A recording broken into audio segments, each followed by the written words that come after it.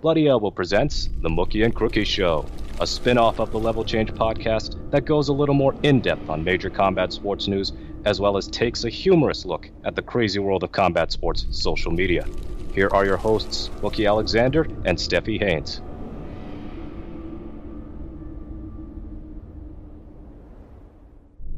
Hello and welcome to episode 146 of the Mookie and Crookie Show. I'm your host, Mookie Alexander, joined as always by Steffi Haynes, and today we'll look back at Crawford versus Porter, UFC Vegas 43, Al Iaquinta's retirement, and more. But first, how's it going, Steffi? It's Thanksgiving week. It is. I have a lot to be thankful for. I think lots of us have plenty to be thankful for, but me especially. But I'm not going to bore everybody with the personal details. I am going to say I'm looking forward to the next fight card, and I'm really happy that I swerved this past weekend's card. So I'll be grilling you on how everything went down. Well, that's going to be really tough because I've tried to flush that entire card out of my memory. And unfortunately, I failed. I still have some fleeting memories of the event that I unfortunately may have to answer these questions honestly. The weekend sucked. I mean, the card wasn't good. I mean, Crawford's fight was very good, but the undercard was forgettable. And then the Seahawks lost again. We're 3-7. Haven't been this bad since 2011. It's bleak times. If I could put it in MMA terms, the Seahawks have the offense of a prime Jake Shields striking and the defense of current Diego Sanchez. Oh my goodness. All right, that's pretty bad. That's really bad. And that's got to hurt your feelings because you love them so much. Yes, I wish they'd love me back. But anyway, I suppose that if there's any good news out of the weekend is I'm boosted up. So I've got that going for me. And judging by all the data, it looks like everybody else should be getting their booster as well. Otherwise, this spike is going to keep happening, and we don't need to keep having this every winter. So get that booster if you haven't already, because it's widely available now, at least in the U.S. So let's get to UFC Vegas 43, and you get to grill me on this. But before we do that, why don't you head on over to Spotify, where you can search for Bloody Elbow Presents in the search bar, of course. Where else would you find us? Then once you find Bloody Elbow Presents, you hit that subscribe button, and you've got fresh content most days of the week, including this week. We've got several shows, filler shows for the holidays in lieu of a UFC card. So UFC Vegas 43, the last show before Thanksgiving. Very, very, very bad card. Just one finish out of 11 fights. And it came from an unexpected source. We don't normally get a lot of finishes in the women's flyweight division, but Taila Santos got it against Joanne Wood, and she really just dominated her from start to finish. But the main event, Ketlen Vieira got the decision win over Miesha Tate, and that fight was just not good. Not good at all. And there goes Tate's comeback as far as her ever having aspirations for fighting for the title one last time. Vieira outstruck her and perhaps most impressively denied Tate's wrestling. So Tate's takedowns were very ineffective, and it was just not very good MMA at all, though. I can't get excited. Like, Tate didn't look very good, and Vieira doesn't really have what it takes to me to be a future title challenger. Kind of sums up a lot of the women's bantamweight division, I'm afraid. All right, I have a couple of questions. First of all, I saw lots and lots of video clips of the oil check. Did it work? Did it do anything? It didn't. All right. The only thing it did is it got us talking about the fight in some way, because otherwise it was just meandering kickboxing that just bleeded over from one round to the other. And also Tate's, I said that she was an enthusiastic striker, not a great striker. Well, unfortunately for her, she throws her strikes from so far out of position that Vieira could have countered her pretty much whenever she wanted. And Tate's face was pretty busted up by the end of the fight. And despite the usual one-sided commentary in the main event, I mean, Cormier just gets on one track just like Rogan and sticks with it. There was no doubt that Vieira was comfortably winning. She had the more effective offense all the way. All right, second question. There were some people out there that were scoring this for Tate. Is that even a possibility? What the hell were they watching? I mean, you cannot conceivably give a card to Tate. Like, you could sooner give Vieira all 5 rounds, and even that would be bad scoring. But still, it is more defensible to give her all 5 rounds than to give Tate 3. It was that clear. Okay, because I actually saw media members scoring this fight for Tate. And I was like, wow, this is so lopsided because most of the people I know are just saying it was a complete blowout. Now, the last thing I want to ask you about this fight, does Ketlen Vieira look like she is any way, shape, or form ready for Amanda Nunes or even the number 2 person? Who is the number 2 person at that? Who? It might be Holly Holm. I don't even know at this point based on the rankings. But Vieira, she unofficially, well, actually officially, she got outlanded 122, 113 in significant strikes. But you know that they don't score fights that way by just pure counting numbers. And Vieira's strikes were more potent and more noticeable and more damaging than Tate's were. This was mostly a striking matchup. Tate got 1 takedown officially out of 6 attempts. So that this became a largely kickboxing-centric fight meant that Tate was always going to have a difficult time winning this one. Okay. All right. Well, I guess you answered all my questions on that. Next. Yeah, so Michael Chiesa, Sean Brady, that was a better fight. Still wasn't excellent, but Sean Brady won a decision over Chiesa. I think it was 29-28 across the board. And Sean Brady is just so damn strong because you look at Chiesa and it looks like he should be fighting at 185. He doesn't look out of place at middleweight when you look at his frame. But Brady was able to get him down a couple of times in the fight and just generally outgrappled him. However, Chiesa outstruck Brady. And if this was a 5-round fight, and to me, this fight was more justifiable for 5 rounds than Tate versus Vieira, even with the rankings disparity that Brady's not in the top 10 at the time. If this was a 5-rounder, I think Chiesa could have stopped Brady because Sean gassed pretty hard. And part of it was because Chiesa was drilling Brady to the body with knees. All right. Here are my questions on that. Number 1.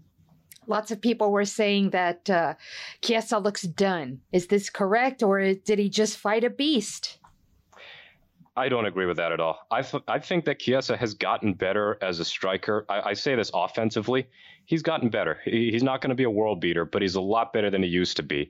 And he gave Brady something to think about. And in fact, the difference in this fight was the fact that Brady was able to outgrapple Chiesa. And otherwise, Brady showed some vulnerabilities to his game that I think would be exploited at a higher end. So Chiesa is probably not going to be a title challenger at 170, but he should still be a high-level gatekeeper. Okay. All right. And where do you place Sean Brady right now? Do you give him Chiesa's number 6, or do you put him a little lower? I think you got to put him a little lower. I think Khamzat Chimaev would be able to beat him. And certainly a couple other top welterweights. So, for example, if you did Covington versus Sean Brady, I just think that Brady would gas out against Covington, whether in a 3-rounder or a 5-rounder. Gilbert Burns would beat up Brady. Vicente Luque, probably not a good matchup for Brady either. But if you give him the Neil Magny test, and Magny's at number 8, that could be compelling. But yeah, Sean Brady's still undefeated. He's a really good fighter. I just think that there's a lot to work on, and especially that gas tank, because one thing for sure, Chiesa does not fade. Okay. Final question. What fight do you give Chiesa next? That's difficult. I know Zane suggested Li Jingliang, and that would be interesting because we just saw Li get big brother by Chimaev, but a lot of people do. And Lee has the power to give Chiesa problems on the feet, but I think that Chiesa deserves a minor step down in competition because to get Luque and then this up-and-comer and Brady back-to-back, I mean, that's a pretty difficult set of fights. But, yeah, probably the Jingliang fight is something I can get behind. Okay. All right. Bring on the next one. Well, let's see what other interesting fights are. Well, Taila Santos, here's the brief summary. Joanne Wood had nothing for her on the feet, nothing for her on the ground. Santos knocked her down twice, and I believe those are the first 2 knockdowns suffered of JoJo's UFC career. And then Santos eventually got the fight-ending rear naked choke in 4 minutes and 49 seconds. It was just not competitive at all. Where do you send JoJo Calderwood? Do you send her outside of the rankings? Do you send her to another promotion entirely?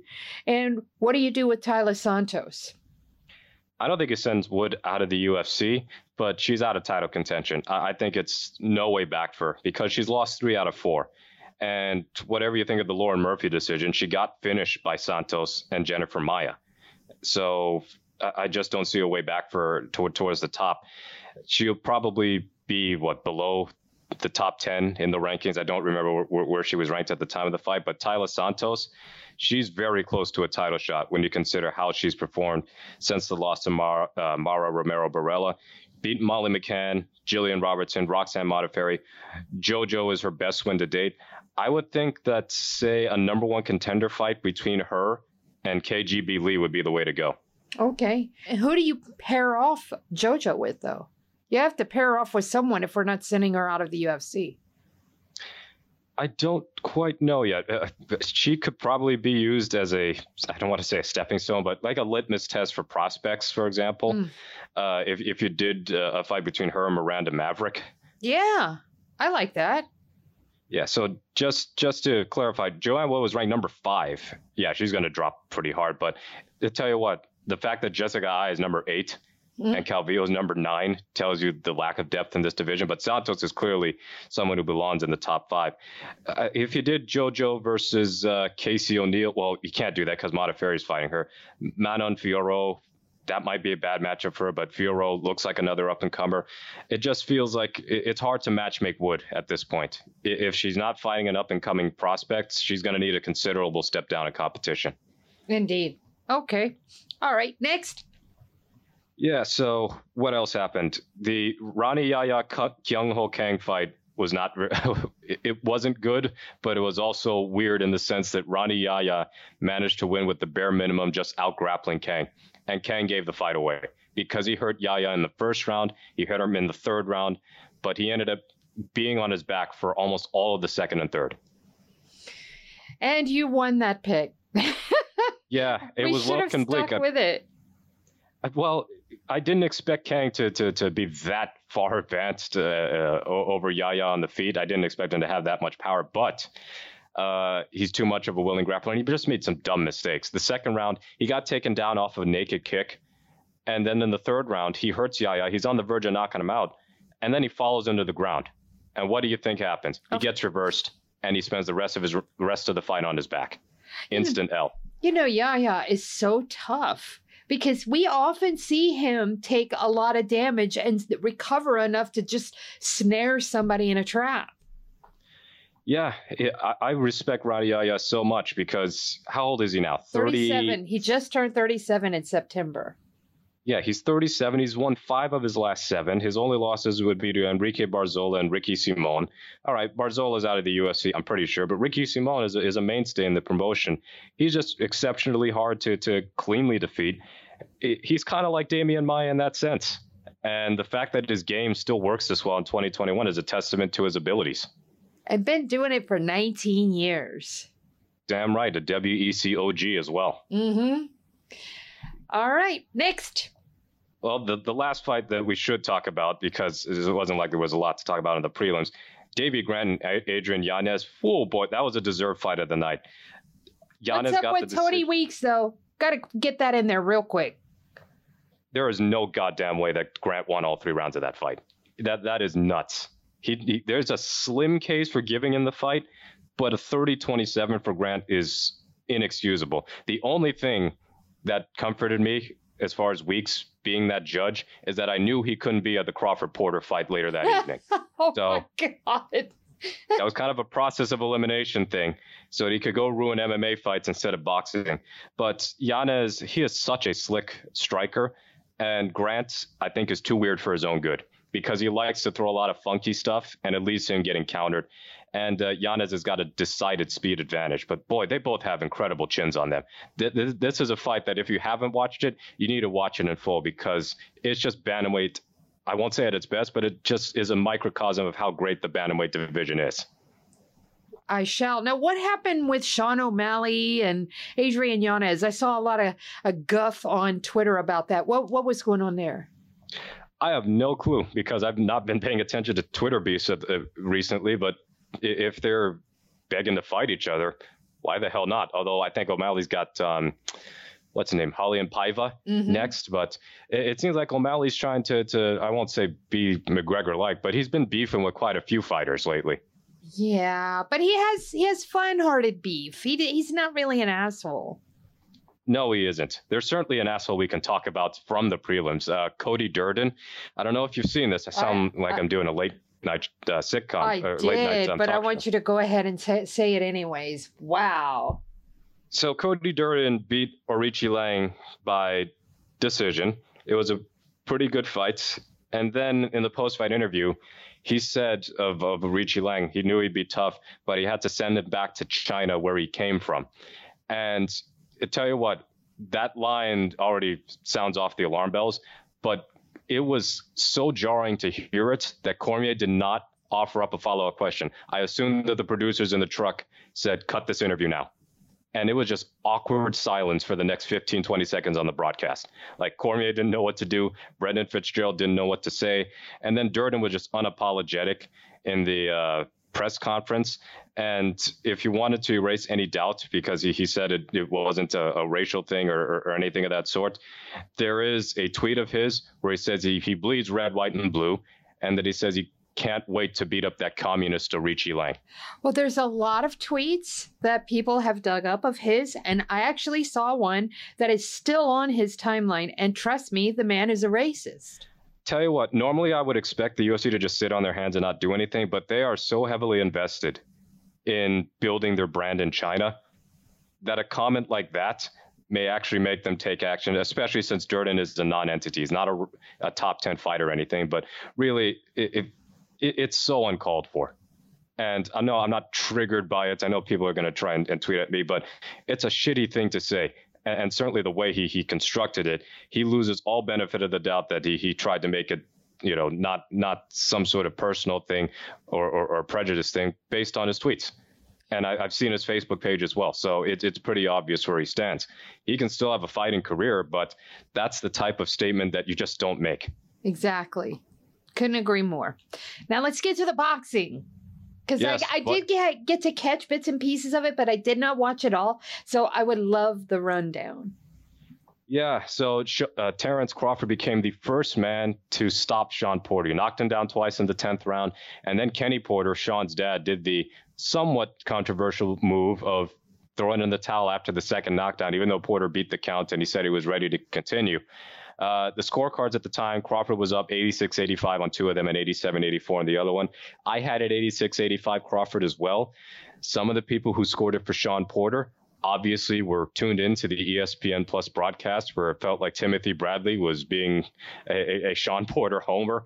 And I like Timothy, but like that broadcast was unlistenable.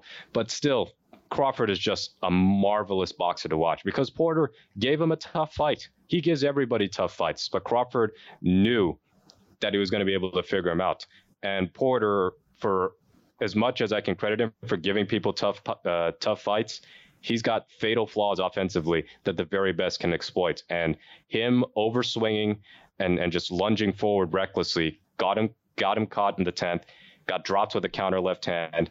And then Crawford eventually dropped him again later in the round with a flurry of punches, including a devastating right hand. And I know that people were upset with the decision by Kenny Porter to stop the fight. I had no problem with it because you know what would have happened? There's a minute and a half left in that round. Terence Crawford is one of the best finishers in the sport. Porter's only going to get hurt worse. Now, I got to hear about the post-fight interview with Crawford because from what I'm seeing on Bloody Elbow from Anton Tabuena, it sounded like maybe Crawford said something to the effect that he's moving on without Bob Arum and with Bob Arum standing right next to him. Oh, that was no chill. So if you're not up to speed on the world of boxing business, that was the last fight of Crawford's top-rank contract. He's a free agent now, and he could work on a fight-by-fight basis with any promoter he wants, much like Canelo does at the moment, or he could re-up with Top Rank. But then Crawford said, I think I've made up my mind, and he all but said, if Bob didn't get me the Spence fight, why would I want to stay with them? So, and to say that right next to Bob, who you could tell has got steam coming out of his ears like a cartoon, that was unbelievable and was badass. I think that Crawford is done with Top Rank, and it's not to be just dumping on Top Rank, but they don't have a good welterweight division, and they have not historically played all that. They haven't played nice with PBC on a consistent basis. They have for the absolute biggest fights, meaning Crawford, Porter, and Fury versus Wilder, but historically not so much. So I feel that Crawford wants the Spence fight, or he wants consistently bigger fights, and Top Rank can't offer that to him. And he's right. Yeah, and I know Keith Thurman just came out of hibernation to say that he wants the Crawford fight, and I'm going, where the hell have you been? Thank you. Weren't we talking about this just about 2-3 months ago? The Where's Waldo of boxing is Keith Thurman. Yeah, he didn't say shit when Spence was on the rise and then unified the titles. But 2 years later, Spence, we'll get to Spence in a second, but you got Crawford potentially coming over to PBC, and Thurman's got his ears perked up. I tell you what, Crawford would work Keith Thurman. Yes, he would. It wouldn't be pretty at all. And what amused me, getting back to Spence, is Errol attended the fight, and then after the fight was stopped, he just got up and left. Wow. He literally left the arena. And Crawford was asked about it in the in-ring post-fight interview, and he said, "Oh, Errol was at my fight." I don't know if he was joking or if he was serious, but that seemed pretty amusing to me.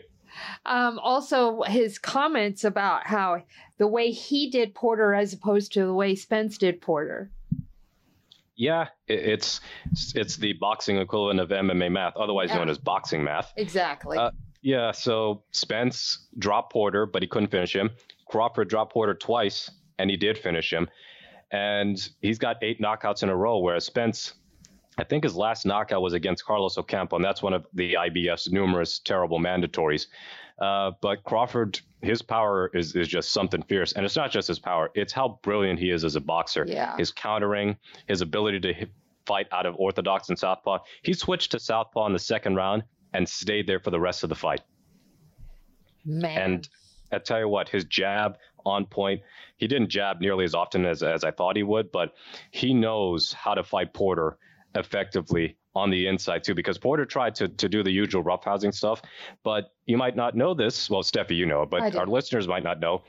Crawford used to be a wrestler. So that comes in handy in situations like that, where there is, yes, grappling and boxing and clinch work and all that stuff. So if Porter thought he could wear Crawford down, he didn't come remotely close. And a great crowd too. I think it was sold out. He had 11,000 people in there.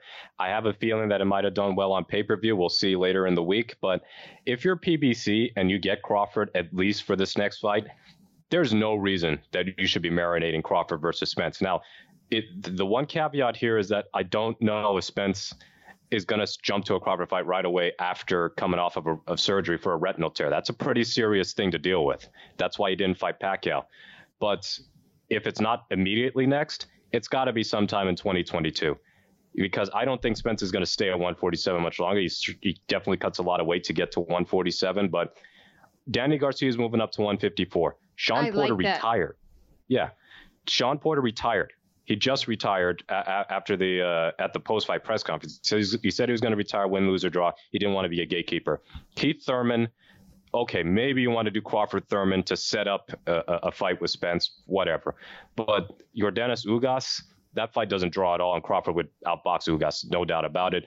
So what options are there? I would think you would want to do Crawford Spence. I don't want to say the strike while the iron is hot, but it's the fight people want to see. It looked like we weren't going to see it based on the timelines and everything happening with the pandemic. But 2022, if Crawford and Spence are under the same banner, you make that damn fight. Yes. And at that point, I would think the onus would be on both fighters for wanting the fight to happen. Yep. And I want it to happen. The onus should be on me and you.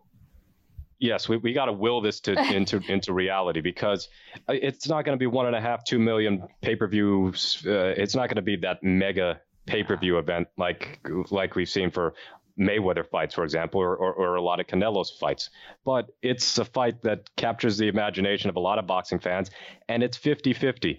It's a fight that is genuinely difficult to predict, because Spence can certainly catch Crawford, and he is a damn good boxer.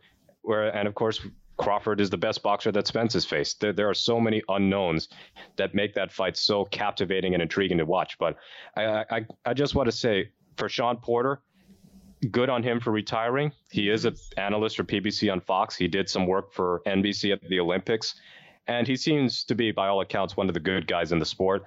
And he really did fight everybody. He's a fighter's fighter. He fought Kell Brook in his prime. He fought Paulie Malignaggi when Malignaggi was still relevant. Ditto Adrian Broner, Danny Garcia, Keith Thurman, Errol Spence, and then Terrence Crawford. He fought Ugas. He beat some of them. He lost to some of them. But his 3 losses prior to Crawford, majority decision to Brook, a close unanimous decision to Thurman, and a split decision that really shouldn't have been a split, but it's nevertheless a split against Spence. You don't just easily defeat Shawn Porter. And even for Crawford, he got the knockout in the end, but the cards were close at the time. So I think that his retirement is going to stick, and at least he got one good final payday because, as I said, Porter got $4 million for this reportedly, just for the minimum, and Crawford got $6 million. Good. I love hearing that. And I would imagine that a Crawford-Spence fight would probably draw somewhere in the neighborhood of 400 to 500,000 pay-per-views. That's my estimate, because that's a big fight to make. I think it would be higher than that. I think it wouldn't be 1 million, but it would be very high up there because that would be the type of fight where PBC, whether it's on Fox or Showtime, will promote the hell out of it, and deservedly so, because I think that there could be some bad blood between Crawford and Spence, and we know the timelines of those two and what they've said to each other over the years, but just make that damn fight. We've been on a good run with boxing these last several weeks because we got Joshua Usyk, Fury Wilder 3, Canelo Plant. Canelo Plant, Munguia Rosado is what I was thinking goodness. of. Yes. And then Crawford versus Porter. And we got to keep this gravy train rolling. It's been a lull. It's not been a great year overall, but the last couple of months just been dynamite. Manifest. We have to manifest this into being.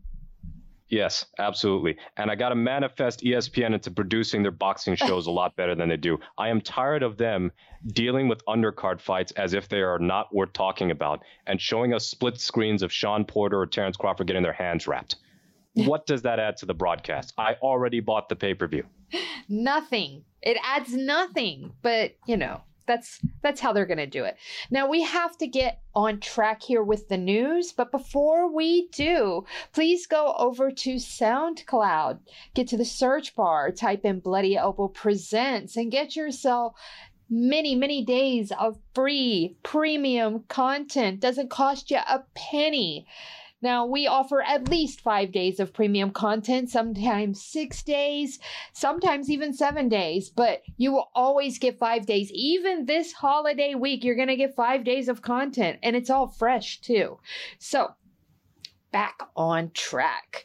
After 12 years as a professional fighter, 9 of which he spent inside the octagon, inside the UFC, Al Iaquinta, Raging Al Iaquinta, is calling it a career. Now, the 34-year-old lightweight competitor announced his retirement in a recent episode of his podcast, The Call Me Al Show. And what he said, he has a co-host, and his co-host asked him about it. He said, "Fighting again?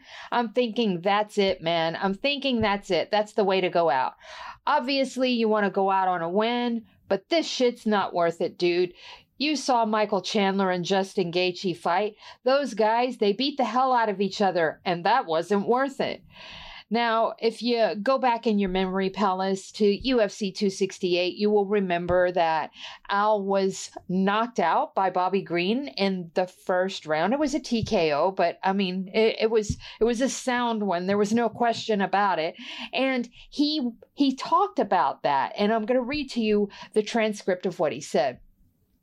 He said, "It was the first fight that I was really like, I gave up. I gave in.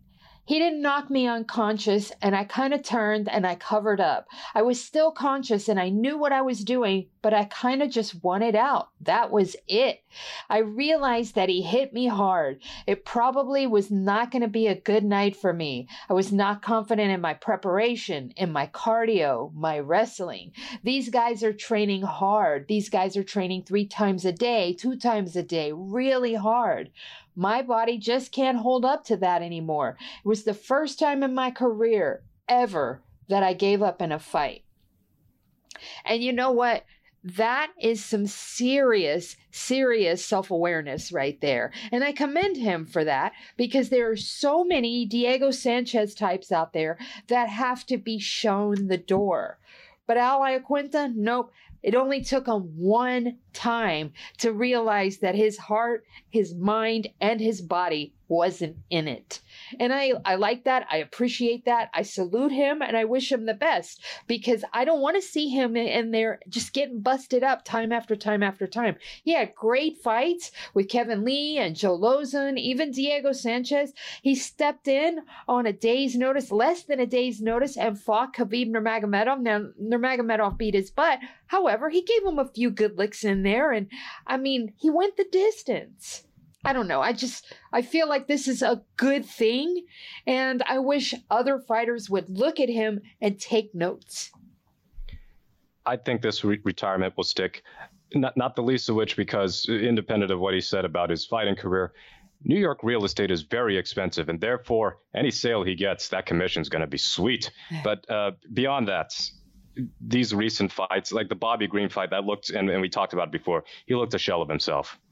Almost like his heart wasn't fully in it. Right. And the interview pretty much indicates as such. It really isn't worth it. And he's butted heads with the UFC before. We're well aware of that. Don't forget the bonus ban, remember? Yeah. Yeah. So at his best, he was on a hell of a winning streak.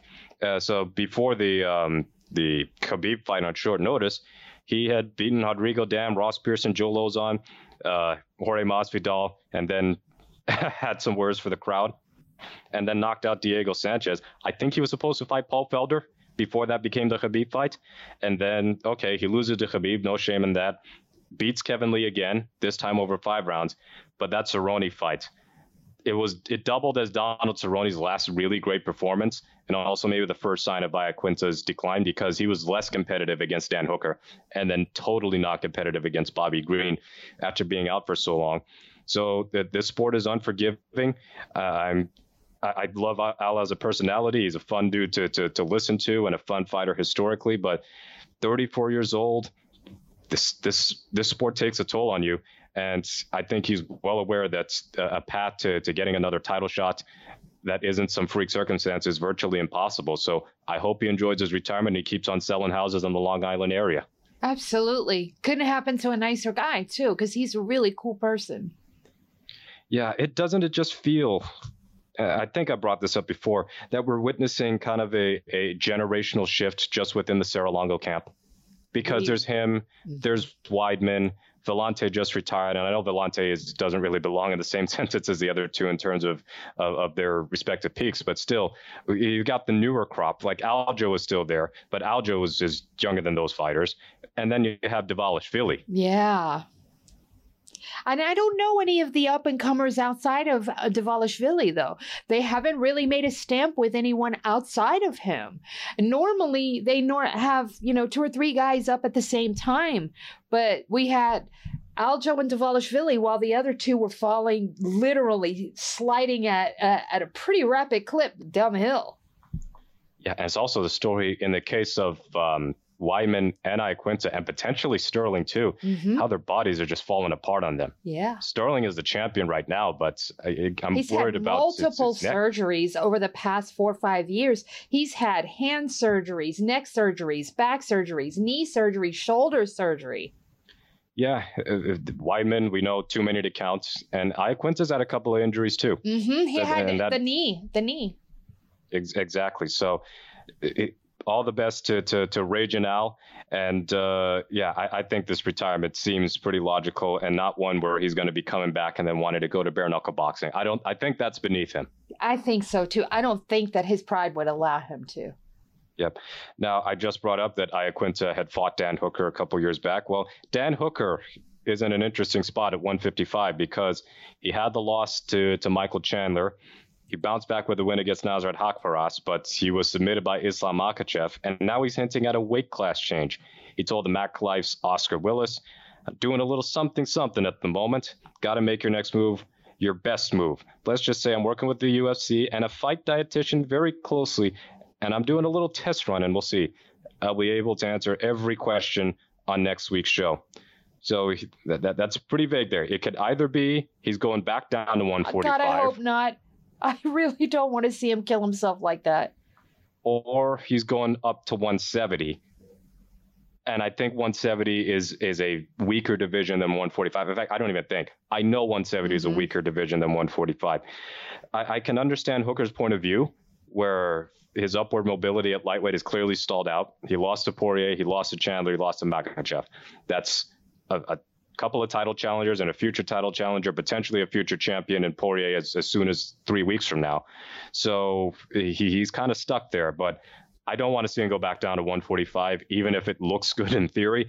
I feel like 170 wouldn't be the worst thing in the world. I have to agree. I don't want to see him break his body down like that. Too many people end up a shell of themselves because they do just that. Jose Aldo notwithstanding, because you know what?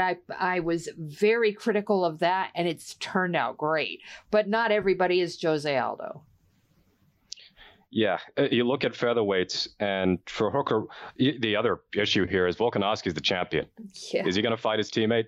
No. I don't think he even gets there. I don't think he even gets there. Yeah, and then you look at how deep featherweight is. I was totally unaware Alex Caceres is now back in the rankings. That's wild. But still, Shane Burgos is 14th. Edson Barboza, who beat Hooker at 155, is number 10. So I just don't see Dan Hooker with a weight class change necessarily having that skill set to crack the top 5. It's a really deep division filled with guys who can absolutely beat him, outstrike him, or even out wrestle him. So I love Dan Hooker's fights, but maybe 170 is the better route. Now, still, he's going to be undersized against outstanding wrestlers like Usman or Covington. I wouldn't say is an outstanding wrestler, but he's relentless. And then you have Sean Brady, or Chiesa, et cetera. But yet the path to being in the top 10, I think, is easier at 170 than it is for him at featherweight. God, can you imagine him and Vicente Luque? Yikes. Yeah, that would be pure war. Or if you wanted to do something very, very, something lower end, like, say, the Jeff Neal Santiago Ponzinibbio winner. I like that. I like that a lot. But I don't like the idea of him fighting the Luques and people like that, because I feel like that he gets stomped there too.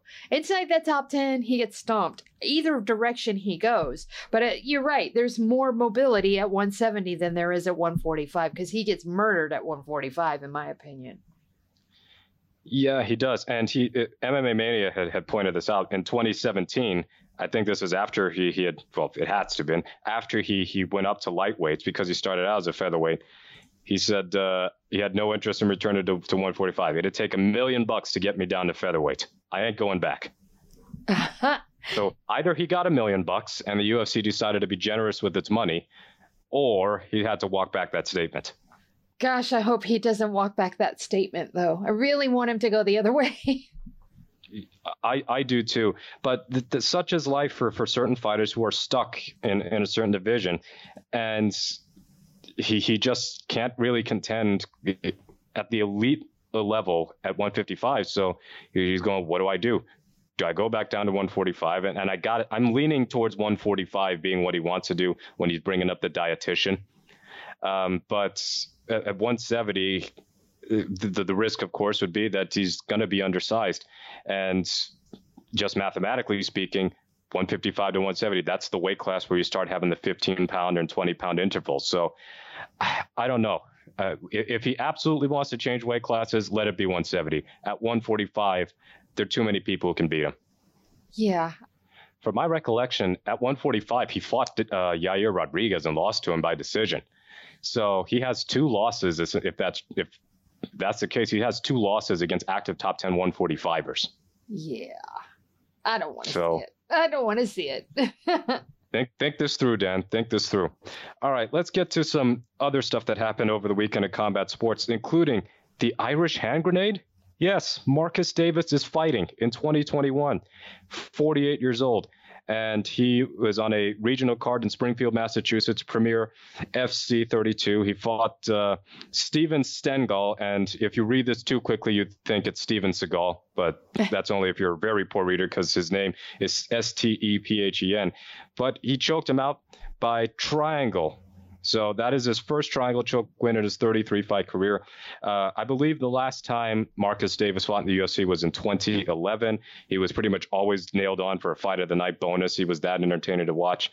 His last MMA fight was 2014, but he'd been itching to return since 2020. You can see the finish on his Instagram page, but this caught me off guard until like a couple of days before the event, because Kaposa, who else, had tweeted out the poster, and Marcus Davis was not only on the card, but Renan Barão was supposed to be. Wow. But Barão had to withdraw because I think his opponent couldn't make the fight, so it got canceled. But I'm not endorsing 48-year-olds still competing in MMA, because I got a feeling Davis isn't going to be fighting sub 500 dudes forever.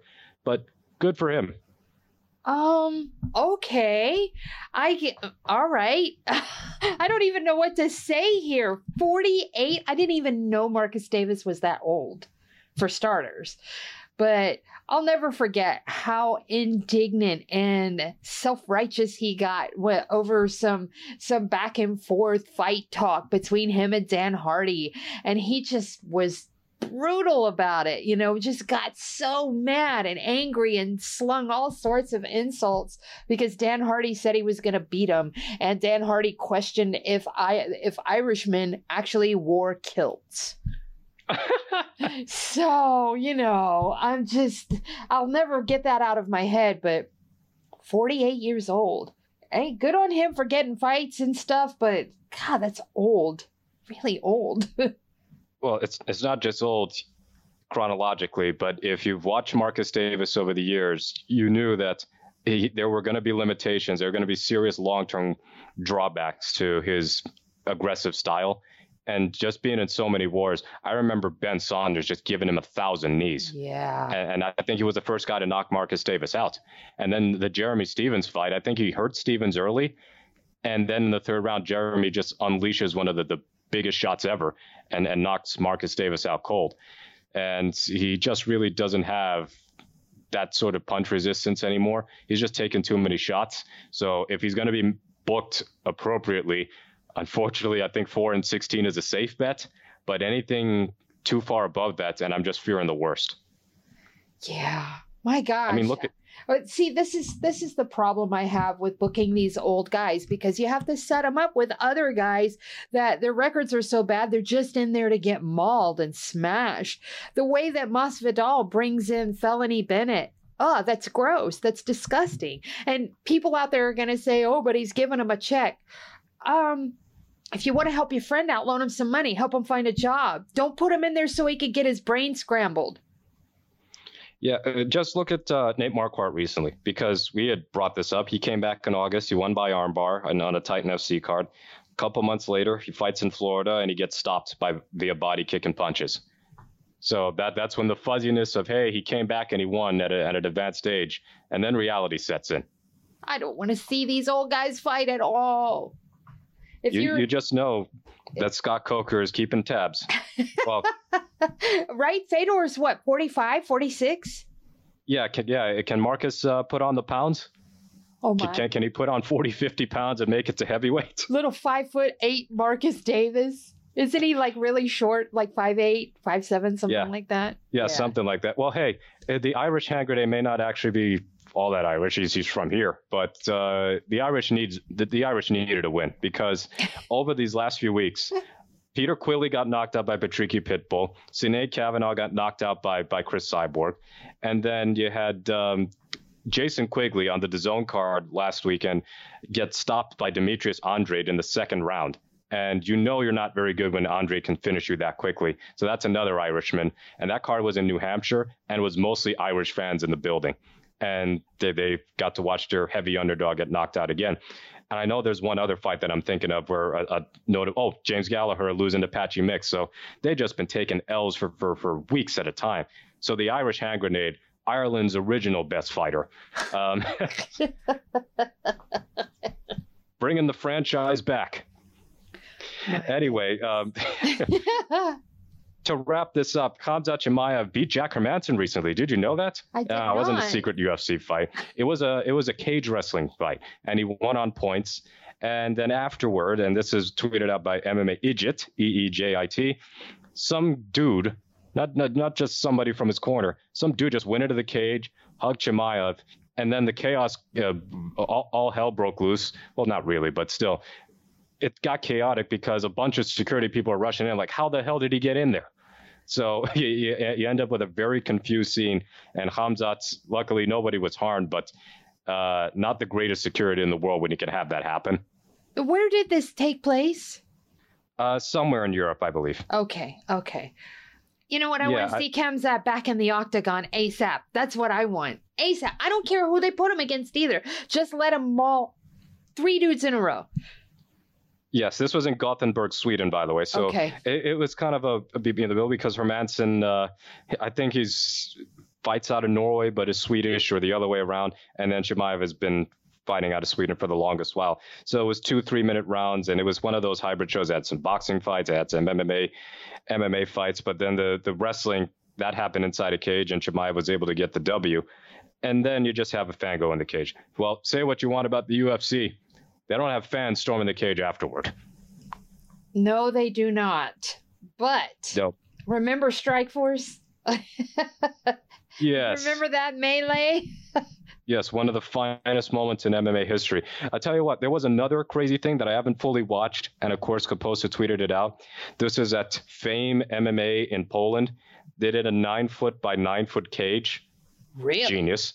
And then there was the main events involved a guy named Arkadiusz Tarkula and Jacek Moransky, and Moransky is 52 years old. Oh, gross. So let me stop there. It gets better. Jacek replaced his own son in the fight. Let me keep going. Oh, there's more? He lost by DQ in round 3 due to biting. He bit him? He bit him. He went full Tyson. Well, so, okay, let me get this straight. We have a fight literally inside of a phone booth. Yep. A 52-year-old man took the place of his son and then got disqualified because he Mike Tyson's someone. 100% factual. Wow. There's video of it. Oh my! Fighting in a 9-foot by 9-foot cage or a luxury apartment in Manhattan, but still.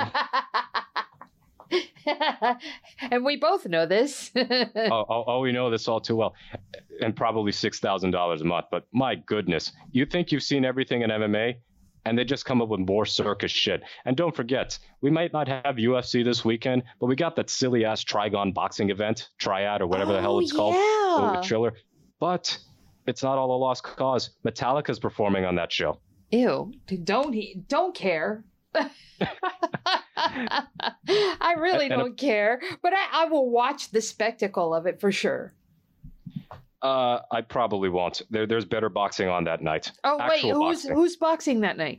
You got Teofimo Lopez. That's right. I mean, he's gonna stop Kambosos. Yes, let's be real. But he's gonna stop him. But I'll watch Teofimo fight anybody. And then Showtime has got Stephen Fulton versus Brandon Figueroa, and that's a 122-pound title fight. And that's going to be excellent because Figueroa is one of the highest volume punchers in the sport. But I just am amazed at the ways that MMA continues to outdo itself. Yeah, I thought it couldn't get any better or worse than Fight Circus, but clearly I'm wrong. But hey, did you see the Fight Circus stuff that happened a couple of weeks ago where they actually had 2 chicks fighting in a real phone booth? What? Yeah, somebody posted it on Twitter. I think that's what it was. Well, obviously they weren't heavyweights. Eric McGraken posted it. Go to Eric McGraken's page. He's got pictures of it. I think that's what it was. I could be mistaken, but I'm almost positive that it was real because he had the picture of it up of 2 chicks inside the phone booth that they had set inside of a ring. Actually inside of a cage. Or was it a ring? I can't remember. And he said, oh my God, these bastards are really doing it. So I'm guessing that it happened, but I was doing something else, so I didn't actually try to tune in or anything. But if you go to Eric McGraken's page, you will find that, or if you message him, you can find it. It was like 2 weeks ago. Wow. Yeah. I ain't got anything to say after that. One more thing before I forgot to bring it up for Crawford Porter. Kenny Porter was interviewed about the stoppage and all that, and after everything Sean did and he poured his heart out into that fight, for Kenny to say of his son, he didn't prepare the way I wanted him to prepare. Like, that's not something you say out loud with thousands of people watching in the arena and millions watching around the world. Like the stoppage itself, I thought was totally fine, but that's a really bad way to handle it. Yeah, but you know what? I still have to salute him for throwing in the towel, because especially a family member, we just don't see that a whole lot in MMA. So every time it happens in boxing, and it happens so often in boxing, at least it seems that way because we almost never see it in MMA. It's refreshing, and it reminds me that there are people out there that give a shit about their athletes.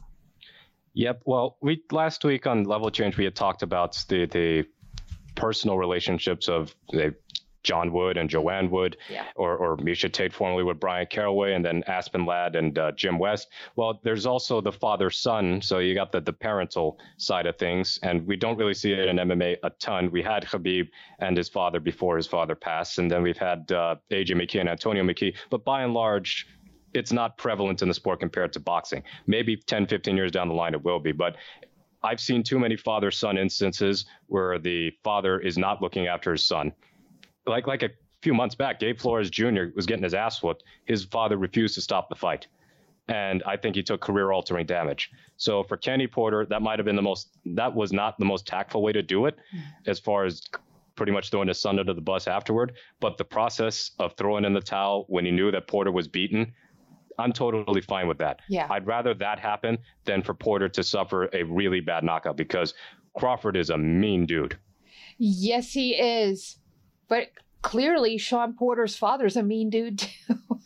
Well, they've also known each other since the amateurs. So he knows Crawford. Crawford knows Porter. They're buddies. So I think he realized, because when Porter got dropped the second time, Porter angrily slammed his fist against the canvas 3 times. Almost like out of sheer frustration. So maybe that also had an impact. And Kenny saying, I know what's happening here. Let's call it right now before my son has got potentially very serious punishment inflicted at the hands of somebody he considers a friend. So I don't really see the need to call it controversial. I just see it as semi-anticlimactic, but I will take semi-anticlimactic over Porter having something unnecessary. Yeah, me too. Definitely. And Porter's not bad at commentary. So I'm 100% for him retiring and sticking to that path, because I don't mind listening to him at all. He's not unlistenable like some people are. Yep.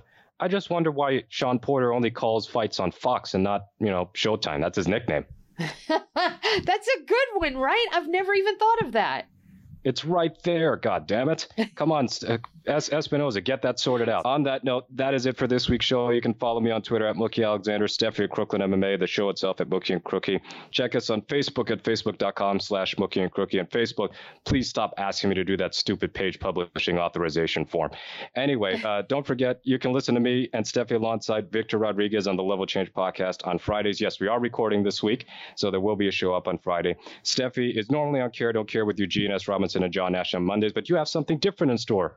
I do. It's a Crooklyn's Corner. Yes, and I recorded with Rhino from Combat Sports with Rhino, and he's just one of the nicest people. He's got a great podcast, a smooth as silk voice, and what we did was a MMA version of things we're thankful for, but we did Thanksgiving dinner. So we had appetizers, which are fighters we're thankful for, and then we had the meats, which are fights we're thankful for. We had starches, and you'll get the reference here. We had starches, which were knockouts we're thankful for, and the desserts were feel-good fights, and after dinner bourbon was anything from the community that we're thankful for that maybe we didn't talk about in those topics. All right, be on the lookout for that. You had the meats. Your Arby's? Well, some people do like prime rib, some people do turkey, and some people do ham. So I just called it the meats. But the starches had to be the knockouts because, people getting starched. Mm-hmm. Yeah, and we've had quite a few people getting starched this year. Yes. All right, so you can check that out. You can check out Mookie, Crookie, and Level Change, all the other podcasts on the Bloody Elbow Presents rotation. And if you want to know where you can find them, just wait till the very end, and you'll get the full list in the pre-recorded outro. So until next time, please take care of yourselves and join us again for the next show.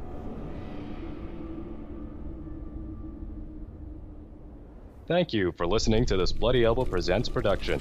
To check out more of our content, hop over to the Bloody Elbow Presents SoundCloud and iTunes pages, and be sure to subscribe to our YouTube channel, which is also titled Bloody Elbow Presents.